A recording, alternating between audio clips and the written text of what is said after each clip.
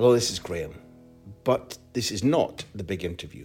Today I present you an episode of Between the Lines, a podcast made by Martin and Neil at Backpage, my producers and the publishers of the two books I wrote on the Barcelona Pep Guardiola and the Spain team that won 3 consecutive tournaments. Yes, we do call them the brains of the operation. Between the Lines tells the stories behind great sports writing.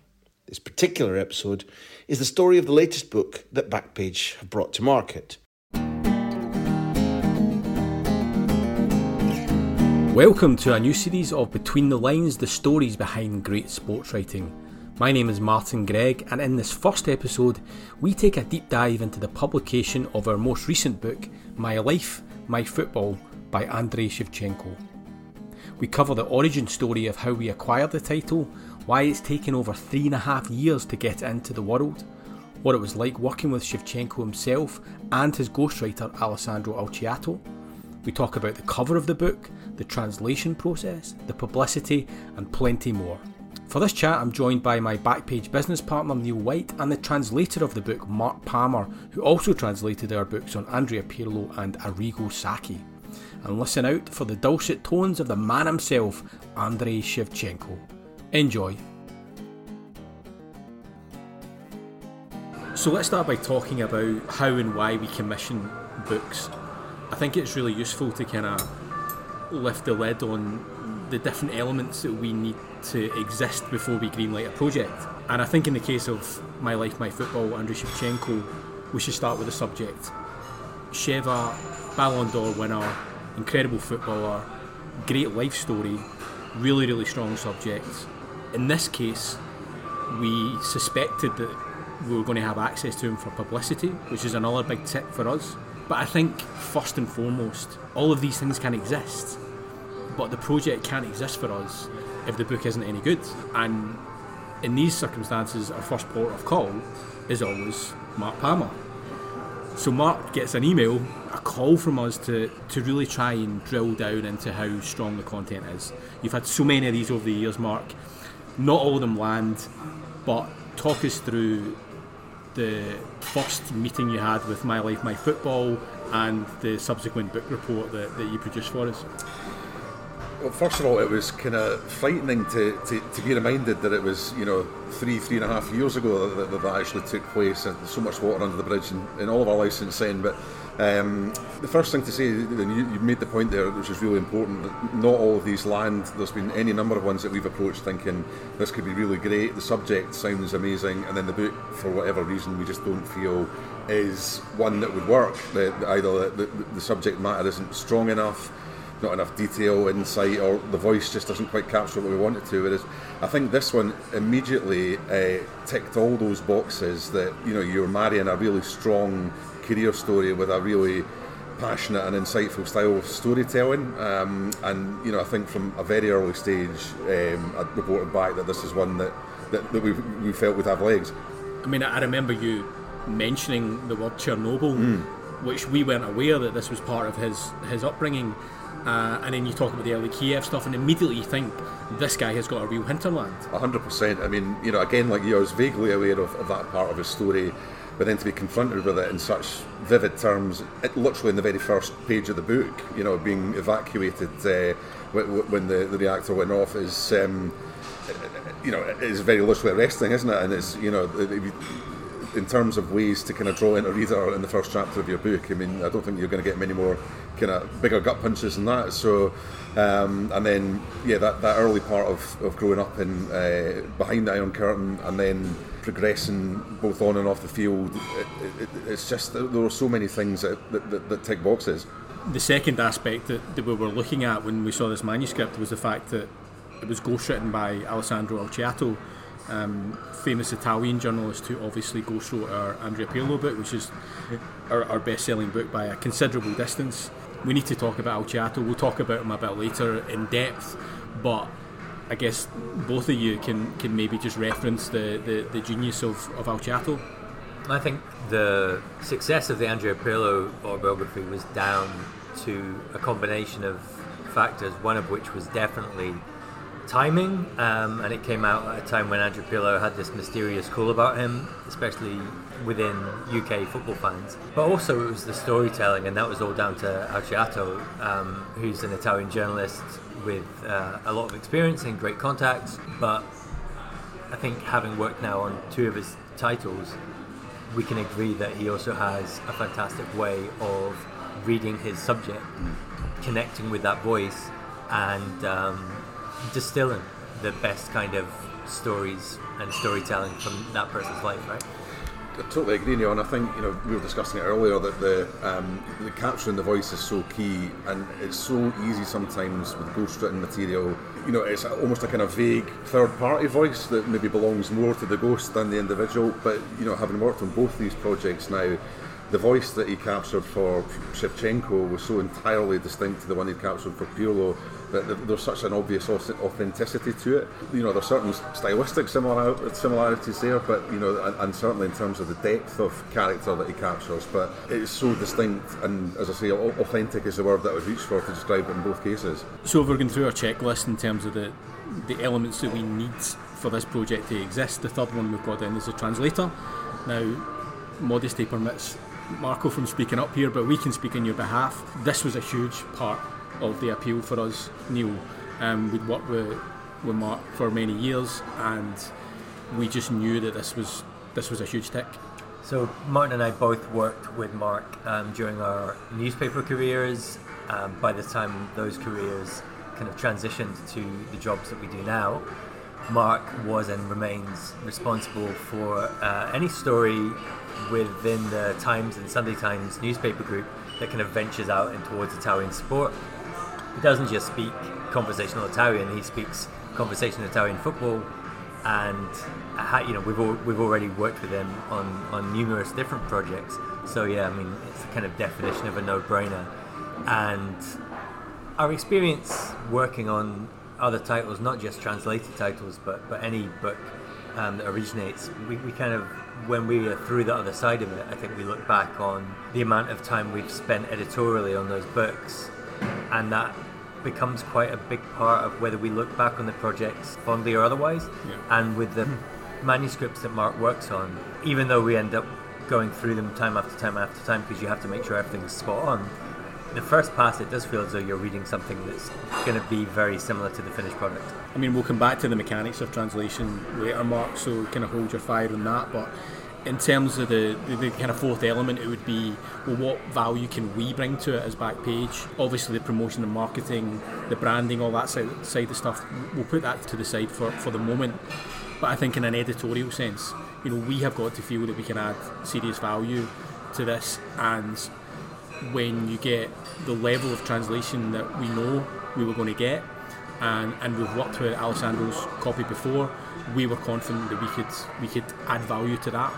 Yeah, I think it's also about realising how the story is going to connect with English-speaking football fans, as opposed to the focus being with the original text in Italian Serie A fans who remembered Andriy from his time with Milan. So yeah, I think we were looking at elements like the section on the early years with Dinamo Kiev and the coach Valery Lobanovsky as an area that English-speaking football fans would really connect with.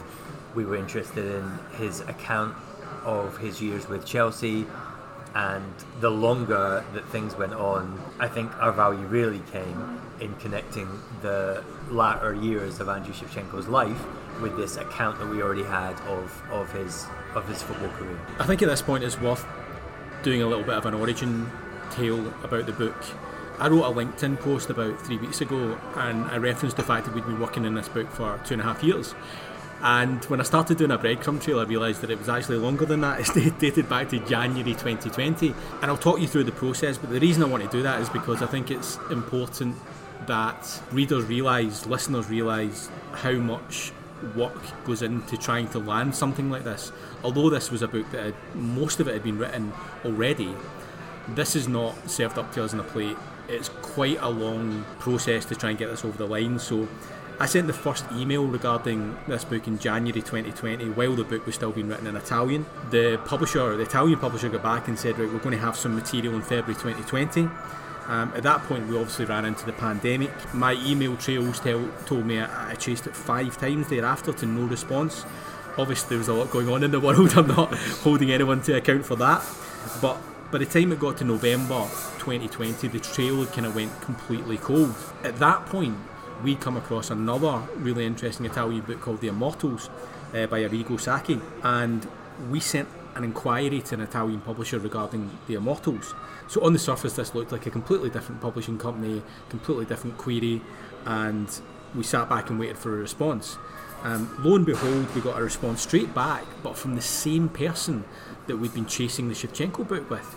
So as it turned out, it was one of these big publishers who had lots of different imprints, and this one person was responsible for several different email accounts and several different imprints. So they got back to us and they said, yes, let's talk about English language rights for The Immortals, but also the Shevchenko stuff will be ready for early 2021. So it was a kind of amazing moment when we ended up getting positive feedback in 2 titles when we actually were only bidding for 1. April 2021 we did a deal for The Immortals. We published that in October 2021, and then in June 2021 we did a deal for Shevchenko. So it was fascinating for me to go back and do this like breadcrumb trail. Did either of you remember any of this process at all? No. like most of that sort of 2020 period around the pandemic, it's very, very blurry. But what I would say is that this is a really good example of where we sometimes can fit into sports publishing on a wider scale, because no one else is chasing those emails. Nobody else is kind of proactively contacting the Italian publisher, and while the book is even in production and development in Italian, trying to progress an English translation, and then following that up with a similar inquiry about another marginal kind of non-UK focused title in The Immortals. If you can imagine the autobiography of a big football player who kind of straddles European football. Let's say there was never a Zlatan book, and it was about to come out this year in 2023. That book would be represented by an agent or a global publishing house with branches, all across the Western world, and it would be the subject of a bidding war. And even though we loved that book, we wouldn't get close to publishing it because we just we can't really outpunch Penguin or Bloomsbury on that scale. But when we are the only ones doing the sort of Columbo detective work on stuff like this, that's when we can land something, and that's what happened in extraordinary circumstances this time. So we get The Immortals out, and then February 2022, Russia invades Ukraine, and Andriy Shevchenko's life changes forever. At that point, we can't then publish the Andriy Shevchenko book in its current form, because his life is intertwined with events in his homeland, and it just wouldn't make sense to bring out an Andriy Shevchenko book without reference to what was going on in the Ukraine. So the book goes into cold storage, and all that we can really do is try and keep in contact with the Italian publishers and, if possible, Shevchenko himself. As it turned out, September 2022, Neil, you actually had the opportunity to make contact with him directly. Which is probably the coincidence that moves this project forward. Even though we'd already got the rights to the book at that point, I think it would have been a long and difficult process to engage Andriy with the production of that new material. So it's an extraordinary coincidence that we're working with an organisation called Laureus, who are behind Laureus Sport for Good and the World Sports Awards. We develop a lot of content for those guys. One opportunity that they had coming up was an event in Warsaw. There was, in the early months of the invasion, there was a flood of Ukrainian refugees moving from Ukraine into Poland. And in Warsaw, Laureus Sport for Good, combined with some other NGOs, including Save the Children, had started a play therapy group specifically catered towards Ukrainian children who had been affected by the invasion. Some of them had been very seriously injured, others had lost family members, and to deal with that trauma, these play centres had been set up. And Laureus Sport for Good wanted to generate some content around that to promote this this story. Andriy Shevchenko is an ambassador of Laureus Sport for Good, and obviously possibly the famous living Ukrainian at that point. And so I attended this event with him, I interviewed him, and we had the opportunity, because nobody was leaving the scene until the next day, to have dinner that evening. And I was able to say, Andriy, as well as speaking to you about this fantastic project, I work for the company who have the English language rights to your autobiography. So I explained the situation to him. He was immediately supportive and enthusiastic about producing new material around the invasion and his response to the invasion. And it was really just a case then of developing that relationship, because Andriy Shevchenko, as we've learned, is not the most gregarious of people. What he values, that his currency, I think, is trust. And trust is behind his connection with Alessandro Alciato, and the reason why that fantastic writer was able to get so many great stories from him. And trust eventually, after meeting him 2, 3, 4 times, was central to the amount of involvement he eventually gave us in producing the English language version of his story. I actually met Andriy officially, I guess, for the first time last week when we were down doing some publicity in London, and I could immediately tell the connection that you and Neil had with Sheva, built up over the last kind of 18 months. So that's been a huge break for us really in this project, is to have your developing relationship with the great man. So in March 2023, we go directly to Alessandro Alciato and ask him if he's willing to develop some additional material to address the Ukraine invasion. He agrees. Him and Sheva spend some time together, and we get a fantastic prologue to the book, which was absolutely essential for publication from our point of view. Maybe we should just mention at this point why it's so essential. The fact is, and not everybody listening might be aware of this, that Andriy Shevchenko has been involved from day one with the Ukrainian response to the invasion. He's been traveling around the world, meeting not just people in the world of sport, but primarily people in the world of sport and politics, and trying to ensure that the profile of the Ukrainian cause remains paramount, and raising funds, organising events, and that's the reason really why, over and above his identity as a proud Ukrainian, that part of the story simply had to be a part of the book. Let's talk about translation. It was really interesting to us when we did a similar episode on the Immortals to get an insight into the translation process from Mark. It shone a light on aspects of the book that I hadn't even thought about, actually. So I wonder how the process differed this time.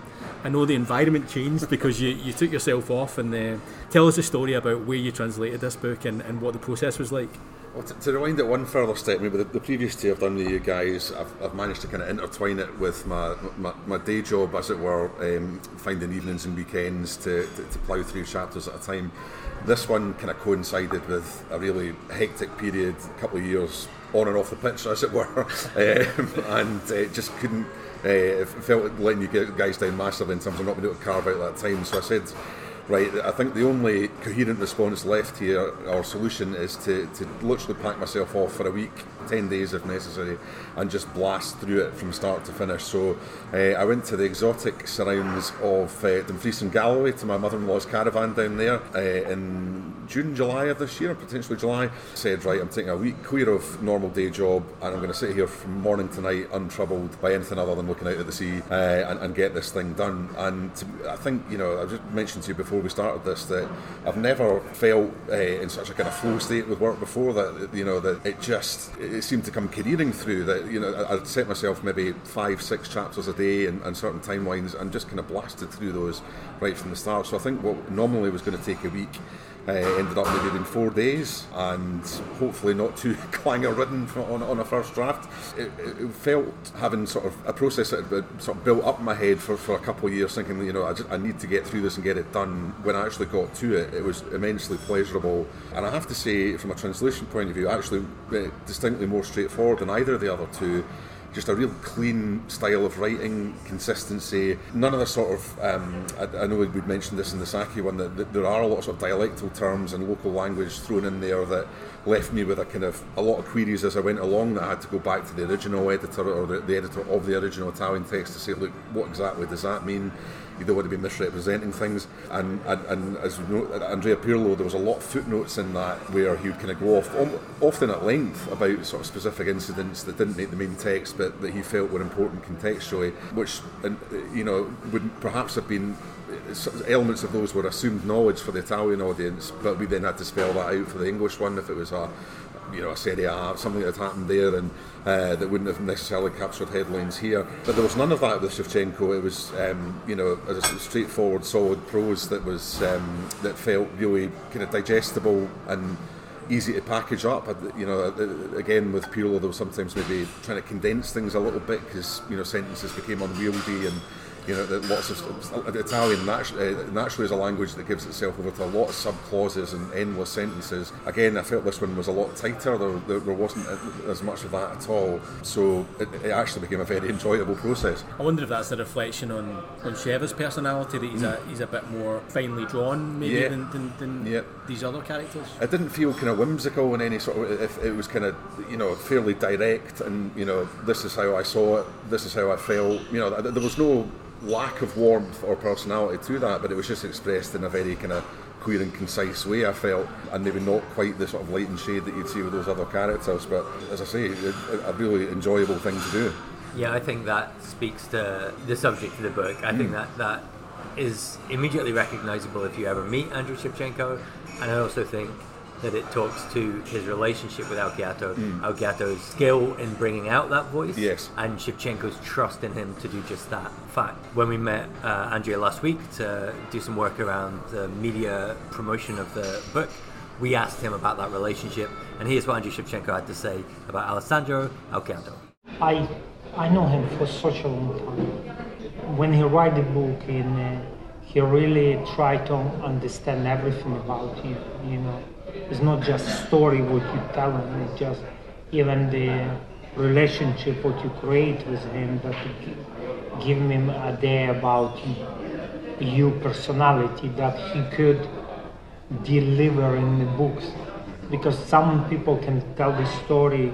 It's important to understand what the people represent inside, Yeah. I wrote that book just about because I had a very good relationship with him. Yeah. And then he we need to write the book, yeah. And then I just trust him.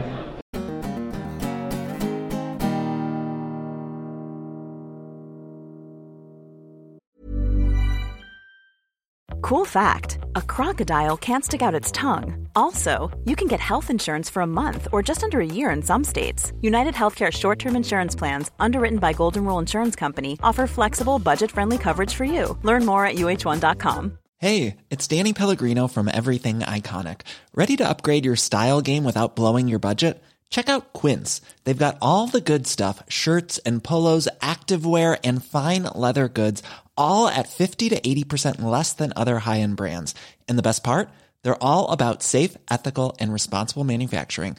Get that luxury vibe without the luxury price tag. Hit up quince.com/upgrade for free shipping and 365-day returns on your next order. That's quince.com/upgrade. There's never been a faster or easier way to start your weight loss journey than with PlushCare. PlushCare accepts most insurance plans and gives you online access to board-certified physicians who can prescribe FDA-approved weight loss medications like Wegovy and Zepbound for those who qualify. Take charge of your health and speak with a board-certified physician about a weight loss plan that's right for you. Get started today at plushcare.com/weight-loss. That's plushcare.com/weight-loss. plushcare.com/weight-loss.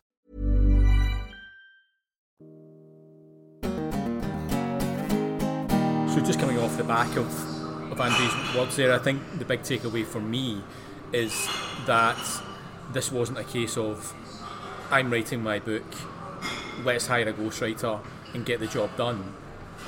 He seemed to be saying that this was a reflection of the relationship they'd had together for many, many years, and it just naturally extended into the process of writing a book. I think so. It doesn't get forward from square one without that level of trust, and it's because they've probably spoken to each other on mic and off the record and as friends hundreds of times over the intervening years that the book didn't even happen, in the first place. I mean, just in terms of the editing process, I think it's worth just spending a few moments on that. I've already mentioned about how the level of translation made this editorial job so much easier. Yeah, I think from an editorial point of view, the process was actually relatively straightforward. All that really needed to happen was a slight paring back of some of the imagery. Sometimes they would alight on a really good image and then follow up with another one or two, but there was always one brilliant, stunning image in there. So all that really needed to happen was to pare it back and to let this one phrase, this one image, speak for itself, and it became a very straightforward process. Mark, do you think that's something to do with the Italian language? I think so. As I said previously, it is quite an elaborate language. They're going for, it's never knowingly undersold in terms of, and writers of it, professional writers, that don't tend to be exactly the same. That, something that might strike us as labouring a point is quite natural in the language, but it does need, to sound natural in English. Yeah, that tightening of it is required. So yeah, I think I can see where that would have come from. One of the interviews that Andriy did to promote the book was with Gary Lineker. Sorry, I've just dropped a name there, I'll pick it up. And Gary had clearly read the book from cover to cover before speaking to Andriy Shevchenko. And if you find yourself in the weeks that follow after listening to this podcast, reading the book, and you blink and you finished it, you've maybe sat down for 2 days and suddenly you're through the whole thing. I think one of the reasons is a great device that Alessandro uses, which is to end one chapter on a little uptick and then take it at the start of the next chapter. You're into a different subject matter, but you have this little tail from the previous chapter, and it almost makes it impossible to stop reading. Just something that I picked up from his style that I love, and I'm not sure why everybody doesn't just copy that. So let's just talk briefly about the cover. I think from the off, Neil, you were quite clear that this should be a kind of bold representation of Ukraine. Yeah, I just think it's such a huge part of his identity at this point compared to when the book first came out in Italian. And obviously we're covering that with the new material, the new introduction at the start of the book. But if you're walking past it in Waterstones or clicking on the page on Amazon, you don't necessarily engage with that new content. You don't necessarily open the cover.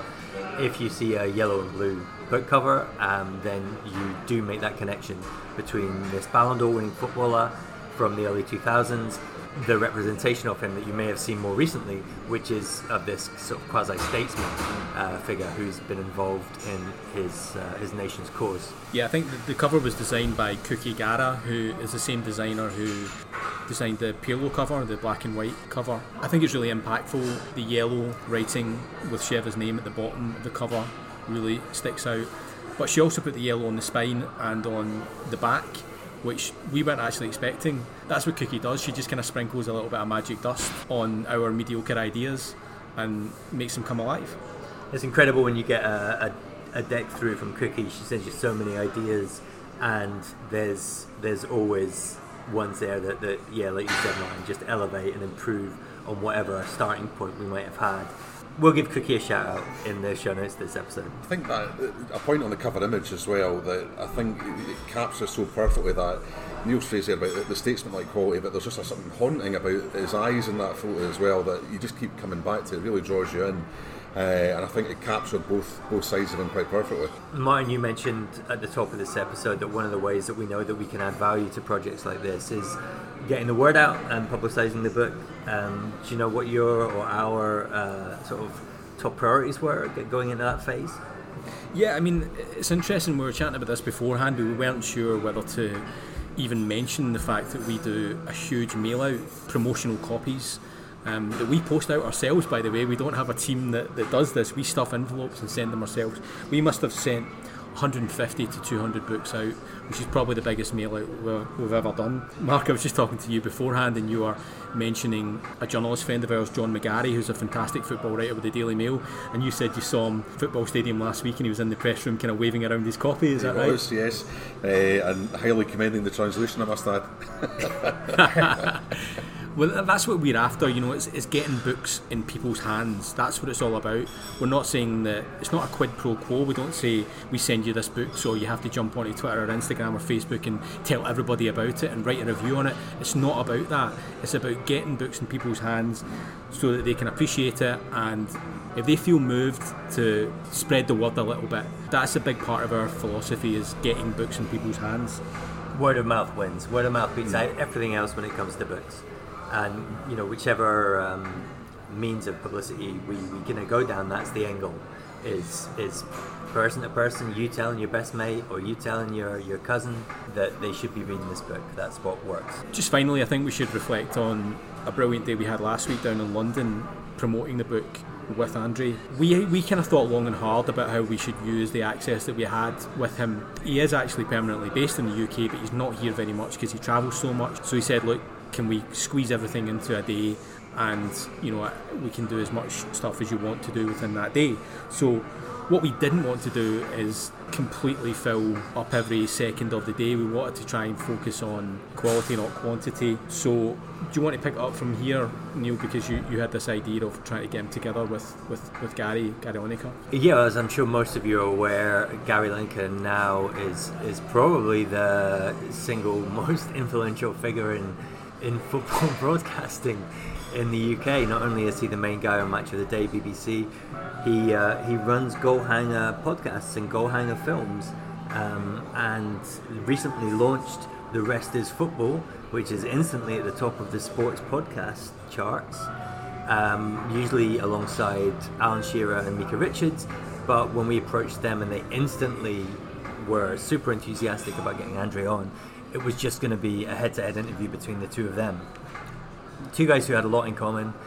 Andriy, when he was, let me work this out, 10 years old, maybe 9, was watching the 1986 Mexico World Cup when Gary was top scorer, and playing in his position, of course, kind of one of his heroes growing up. And he said as much when the two of them met at Gary's place in London before recording the interview.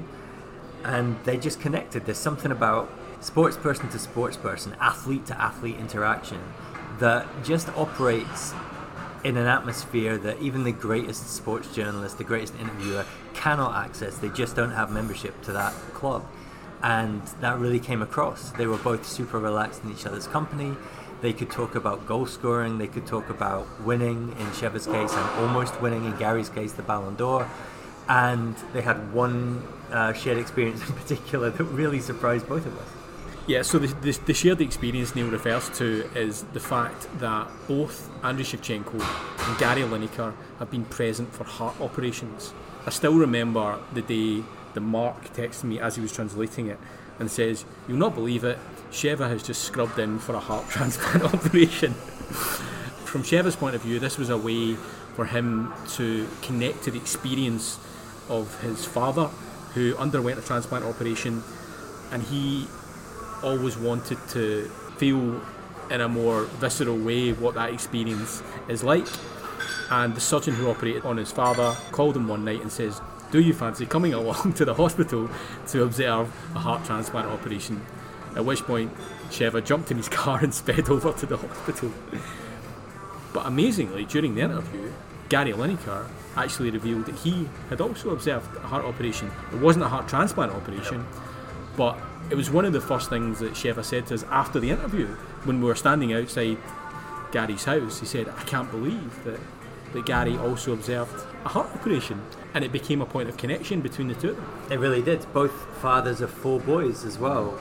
Who knows, maybe that was the start of a beautiful friendship. And the same day, Sheva sat down with Michael Cox, wonderful journalist for The Athletic, zonal marking on social media and in print. That was for a feature that The Athletic run whereby a journalist sits with a footballer and looks back at some of their finest moments on tape. Usually it's goal scorers and talking about their great goals, how they did it, how they scored, their technique, their memories of certain moments.